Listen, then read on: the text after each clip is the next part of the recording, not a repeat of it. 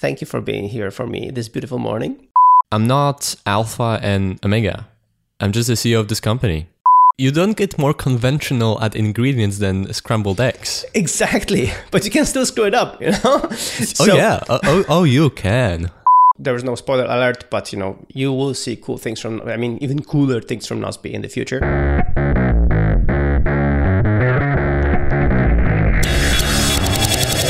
Hello, I'm Radek. I'm Michael. And this is the podcast. A sounding board for interesting ideas and insights. We discuss books we read and want to share with you.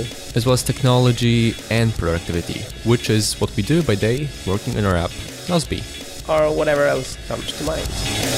So, first of all, I think after last episode, we realized that sometimes we both know what we are going to talk about, but the listeners don't.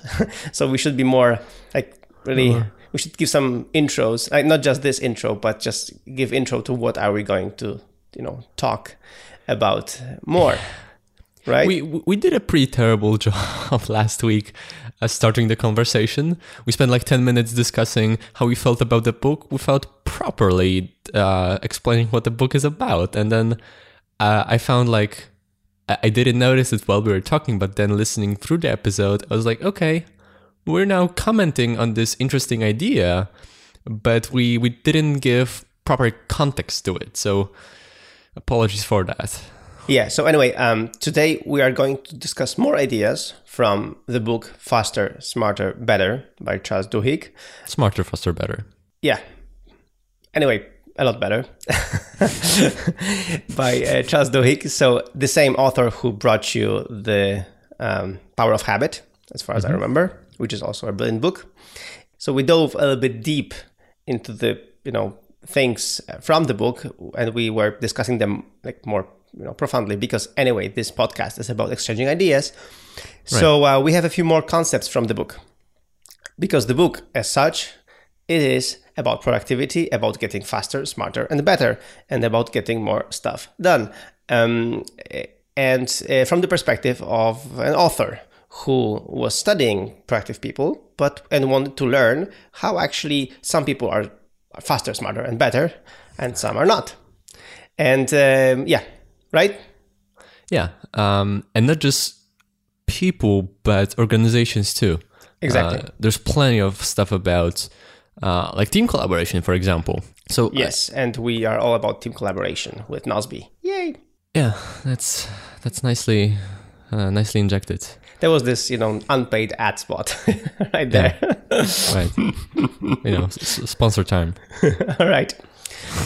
All right. I like this one about team collaboration. There was a story about the Google's research team, I don't want to dive too deep about the story, but the fact that it was Google's research team analyzing their hundreds of their teams across the company to figure out what makes them productive and successful or not was interesting, because on one hand I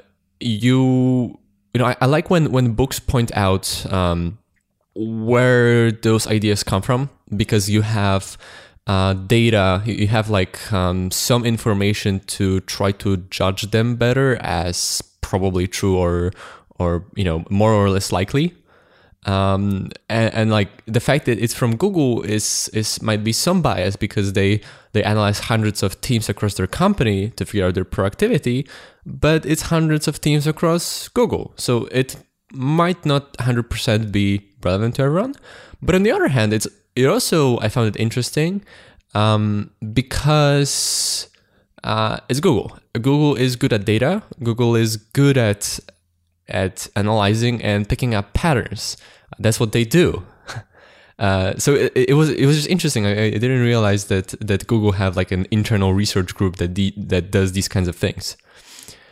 So anyway, because I'm doing the same thing again, like last week. So they analyzed the company and how different teams work. And what was interesting is that they haven't particularly found a strong pattern or almost any pattern at all between composition of teams and their success. The who of teams didn't seem to matter that much, right? Like some teams would have like all stars.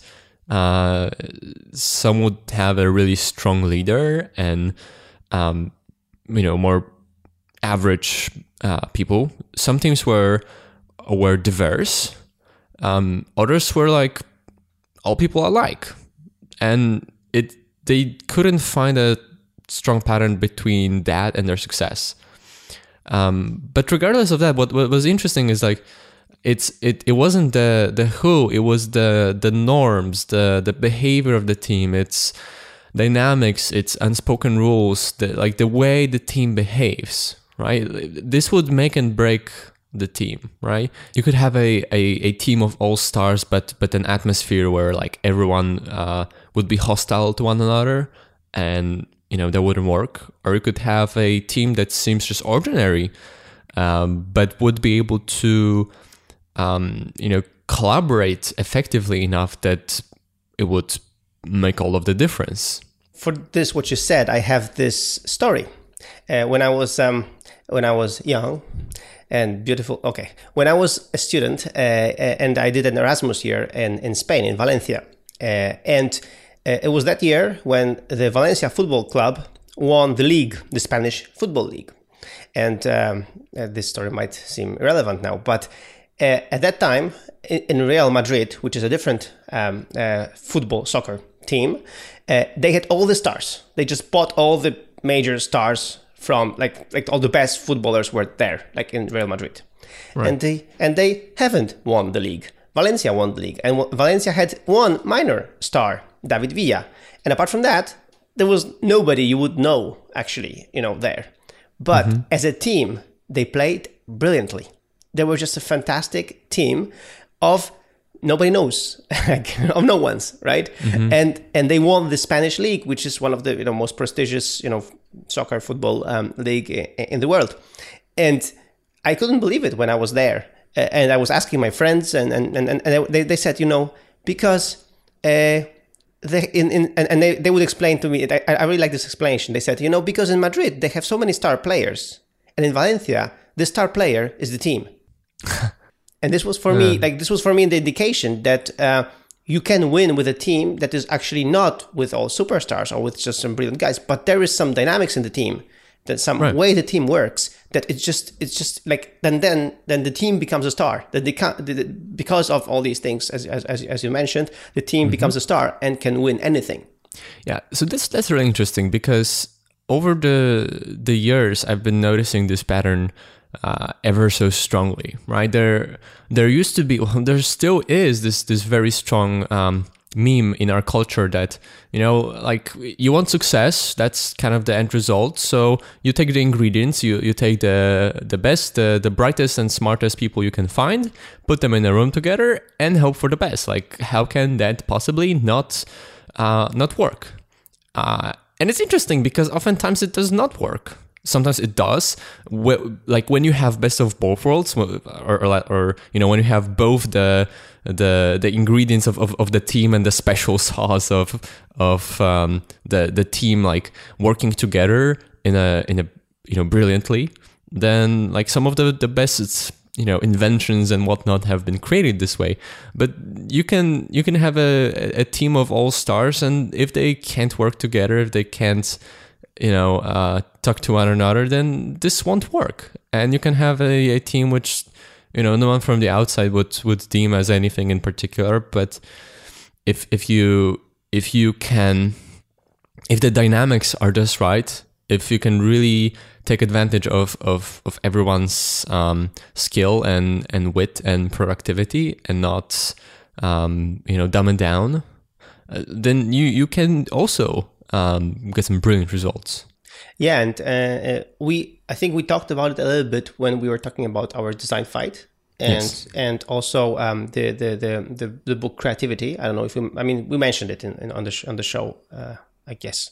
Creativity Inc. Yeah. Creativity Inc. Yes. So And this is something we keep seeing in our design fight team, that right now we actually expanded by one person. So the way we talk to each other, the way we respect each other's opinion, and then the way we know that there is no one superior opinion, they're just all the opinions, and and the way we are prepared, like for the meeting, and we like how we stressed being prepared for the meeting, like all these things together create this environment, this safe environment that where we can actually work very effectively, and I think we can produce fantastic work. I mean, I'm not being here objective, but I really like the result of our work,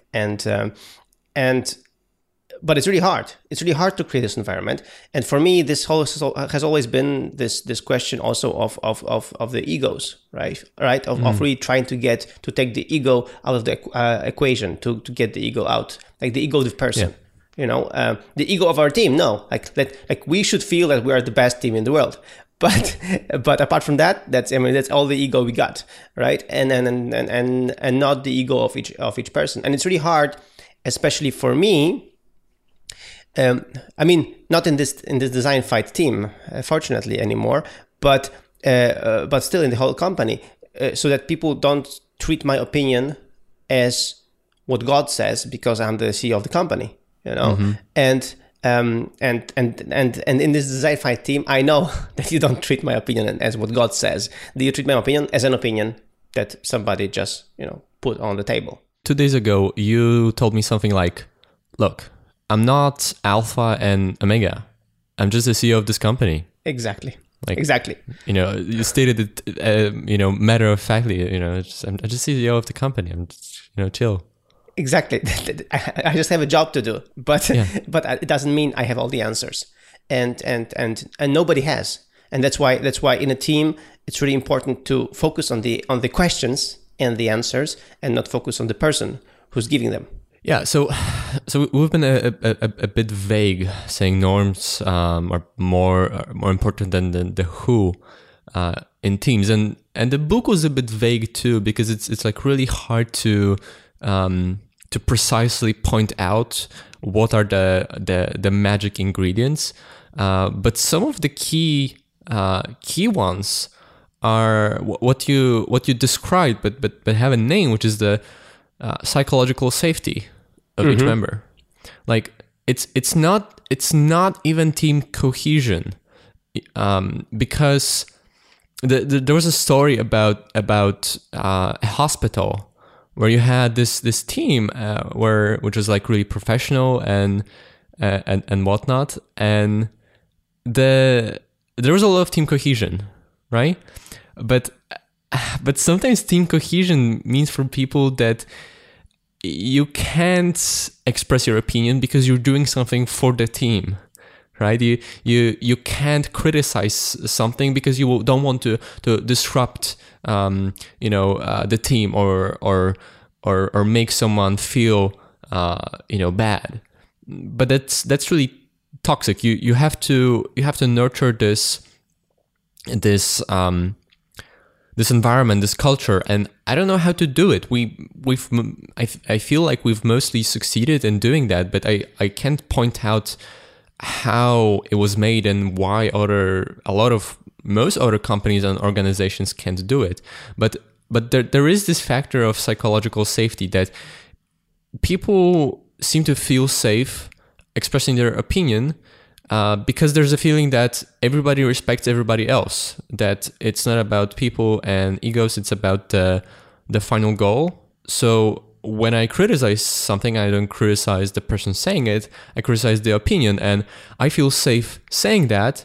And I also feel safe that when I say an opinion, I have to fight for it, and sometimes it will turn out to be not to be the best choice, and that's also fine, because I won't feel like my status is being threatened.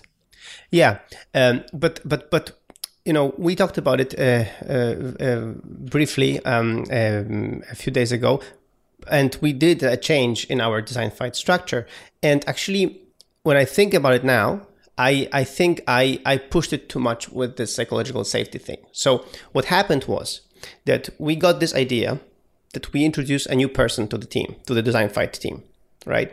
And this idea was born outside of the design fight team, and we immediately introduced the person to the team without telling our team leader, who's Radek, our chief designer, anything about it. So he got a little bit confused. And I did it because I thought, whatever, it's just an idea. We introduced this person, it's just an idea. Let's just move forward with the idea right away. But now when I think about it, I should have just, had a 5-minute phone call with Radek telling him that, we just got this idea. Are you in? And what are you going to do about it? And then Radek would be prepared, and he would, also prepare Bartosz, so the new person on the team, better for the first meeting.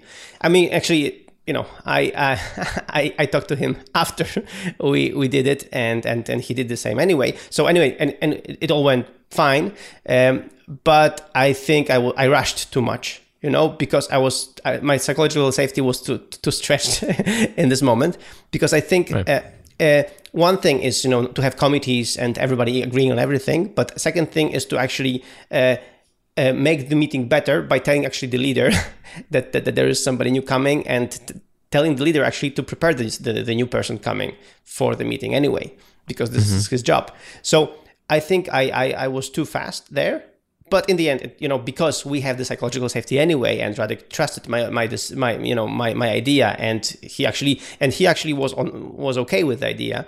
So he just, he said, Michael, no problem, I'll just deal with it and prepare the guy, and he did it, and the meeting was great. So even like what I'm trying to say, that even in a team when the psychological safety is there, you have to keep nurturing it, keep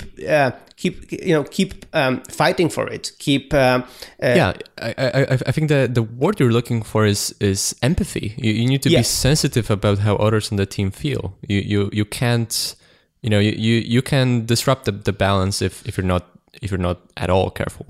Yes, exactly. That's why you do feel safe to say what you want to say. Because when you focus on the problem or on the solution or whatever, but not on the person, but you have to always be mindful of other people's feelings, and if even like the good thing is that we have built a rapport with each other that in our case we all give each other benefit of a doubt. So if somebody say something stupid, we know, okay, he said something stupid, no problem, not a big deal. But if somebody repeats the process too many times, then we might tell them something. So what I'm saying is that we need to be still careful to make sure that we maintain this, but again, to focus on the problems and solutions, not on the people. So just be mindful of the people, give people the safety, and as I said, especially from my point of view, being the CEO, I have to be really careful, because I just don't want my decisions to be, the buck stops with me. But in this case, we all decide on the shape of our application, and I don't want my voice to be the God says, right? Because I don't have all the answers, and that's really important. Yeah. So I think the very important nuance here is that empathy is important. You need to be sensitive about how others on the team feel. You can't breach people's trust. But you also it's the two parts together, right? Because in a lot of companies, it feels like you have to be really sensitive about how others on the team feel, because no one on the team actually has much psychological safety. Exactly. So because of that, you won't, criticize someone's opinion because you don't want to offend them. But then the end result is toxic, right? Exactly. So you need to nurture a culture where people feel safe expressing their opinion, where everybody respects everybody else, and this is felt that we can be safe discussing and criticizing and fighting, because we're all cool. It's just we're trying to work something out, but still don't forget about empathy. Yeah, and the thing is that also in this environment, when you're as a team work together, it's fine to change your mind, right? Yes. Because and it's fine to understand why people change their minds, because sometimes also in the teams people stick by what they said because they said it, right? And not because it's right.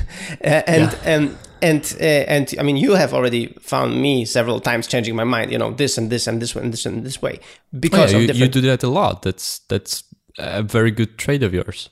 And that's the thing, because the circumstances change, because the arguments change, because the ideas are different, and then I change my mind about things. And I mean, just the other day we were discussing this one nuance, and like in the beginning of my of my reaction, I was for one solution, but then with some other arguments from other people, I was totally on the other side, and that's the thing.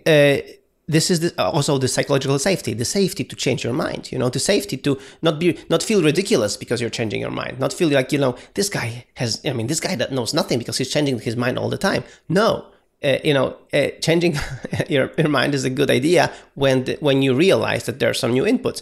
I mean, only the stubborn people just, again, with big egos, stick to what they said because they don't want to be, I'm changing my idea all the time, so I'm just like, I'm not here, strict with what I say, right? Yeah, that's exactly what we discussed last week, though, in like other contexts, the need for cognitive closure, right? Yeah. It's both the need for cognitive closure and the psychological safety. A lot of people are like, not only like for the kind of benefit of others, not only because others will think something bad of them, but just I've decided something. So am I the kind of person who changes their minds? Like, I'm not this kind of person, but that's also like very unhealthy. Like you don't be that guy. Don't feel so over decisive that you become close-minded and you're unwilling to change your opinion, right? It's and it's also you can, like, one lens to look at it is when we talk about thinking probabilistically, right? It's like you refine your thinking as new information comes in. Exactly. So like, of course you change your opinion because now you know things, you've heard arguments that you haven't known before. So you change your thinking processes, by seeding with this new information to approximate closer and closer the right answer. Yeah, and this is really important to be safe to do that, to be yourself, really. Right.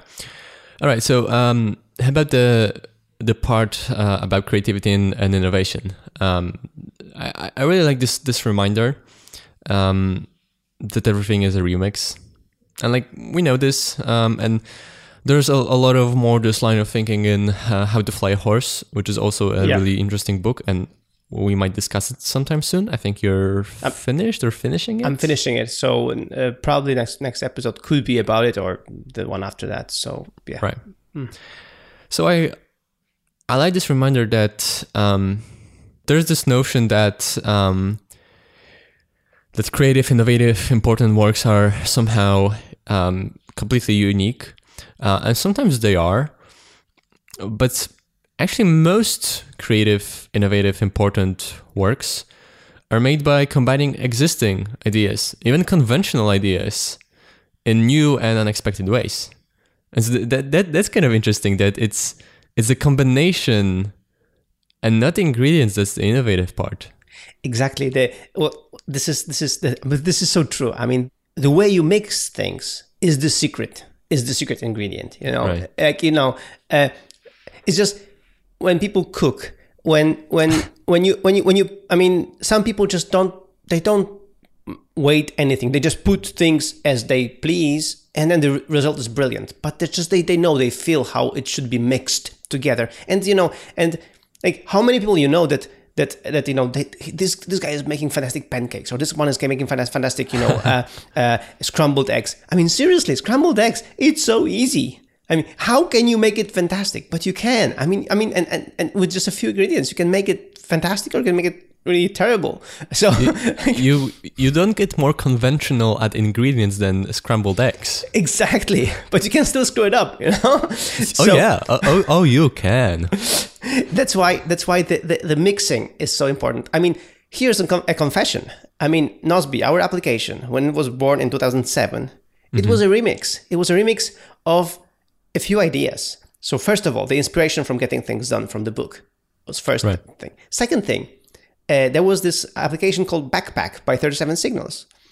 It was based on this application. I was using application Backpack, but I just knew that for it to work with getting things done, it has to be different. And I added a feature from a different app. I think, I don't remember from which one, but let's call it, so I added the star from Gmail, right? So I mixed the star with Gmail to have priority list, and then a few other ingredients together, and this is what created Nozbe. These few ingredients from these different apps. I didn't invent anything. I just used, all these ingredients I had, but I had a different idea of an app, how it should, of the outcome, right? Of how it should work.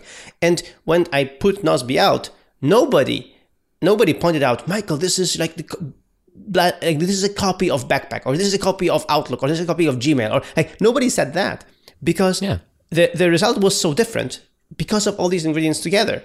But I could actually literally walk you through and tell you which feature is from which app, Yeah. But the mix created Nozbe. The mix created an application that people fell in love with, and that was the idea. I mean, I wasn't a brilliant guy there, right? I just remixed it. And it's not just the history. That's still what we do. That's still what just about everyone does in software, right? There, I don't know.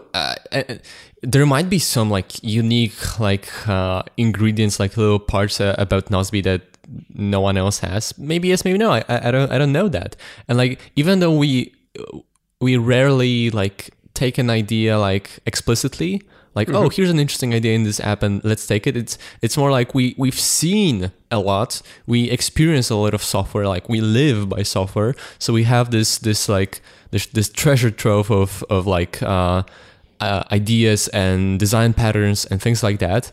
And we mix and match them to fit the problem that we're trying to solve, right? But you could take just about any particular design pattern in the app, and you could find it in dozens of different places, because that's not what matters. What matters is the way this is ultimately mixed together, and that's unique. Yeah, and that's why it's painful when you see somebody just copying somebody. When you see that there is no remix there. There is so somebody is just doing a verbatim copy without actually understanding what they're doing. So this is what happens sometimes on the App Store, when you see an app that is just trying to copy the other app without actually giving anything else there. But if the app is a little bit different, if the app really has all these mix, I mean, this is what happens. And the best part is that what we discovered on our design fights recently is that we actually remix things from totally different apps, really apps that have nothing to do with productivity or I mean, we use, because all these apps have influence on us. And it has influence on our thinking, and then the output comes there. It's amazing, and that's why I believe that our creative process, with us remixing these things, and then remixing them more in our team, produces just fantastic results. Yeah, absolutely. And I really like this little part about distinguishing between creative and cliche, and that to do that, you have to become kind of sensitive to your own feelings. You have to become sensitive to the way you respond to different ideas and solutions, and that immediately struck me as true. This little thought, because that's also how we design things. I don't think of myself as a designer, but I'm part of the design process, and the reason why it works is because I absorb the things I see in software, right? I absorb design patterns, I absorb things which make sense, and I'm the kind of person who like I am sensitive to the way I respond to them and to what works and what doesn't work, and that helps with like, you know, taking from this repository of design patterns and matching them. Okay, this works now, this doesn't work. Maybe this. Oh, that will make sense. I really loved seeing this in different places, right? Yeah, I mean, especially now that we are getting this dynamics of really creating and working on the product so much now. You know, there is no spoiler alert, but you know, you will see cool things even cooler things from Nozbe in the future. The way we work now is, I think we get to not only get the best from the team, but also get the best from each other, because we really dive deeply and really study things more than we ever have. Yeah, it would be really interesting sometimes to like observe our dynamics from the outside, because it's like there's like two people fighting, right, about like competing ideas, and sometimes it's like fighting, explaining each other's ideas, and sometimes like one person asks ideas from the other person to like justify their design, and then at some point there's this flip which is like completely unspoken, but at one point the other person is like accepts the other solution and starts improving it instead of fighting against it, because now there's this like, oh, okay, I see, now this makes this fits together, this makes sense, but it will be even better if we do that, right? And it's like really interesting to see this dynamic, which is also about like, again, psychological safety. We like fight each other and ask questions and like really try to get to the bottom of this as easily as possible. But then we're not stuck in our own thinking, in our, you know, so happy with our own ideas where I'm willing to change our mind. Those are all like drafts, and then we hear a better argument, or we see something we haven't saw before, and boom, it's like it flips, and now it's better, and now we see a path to the end.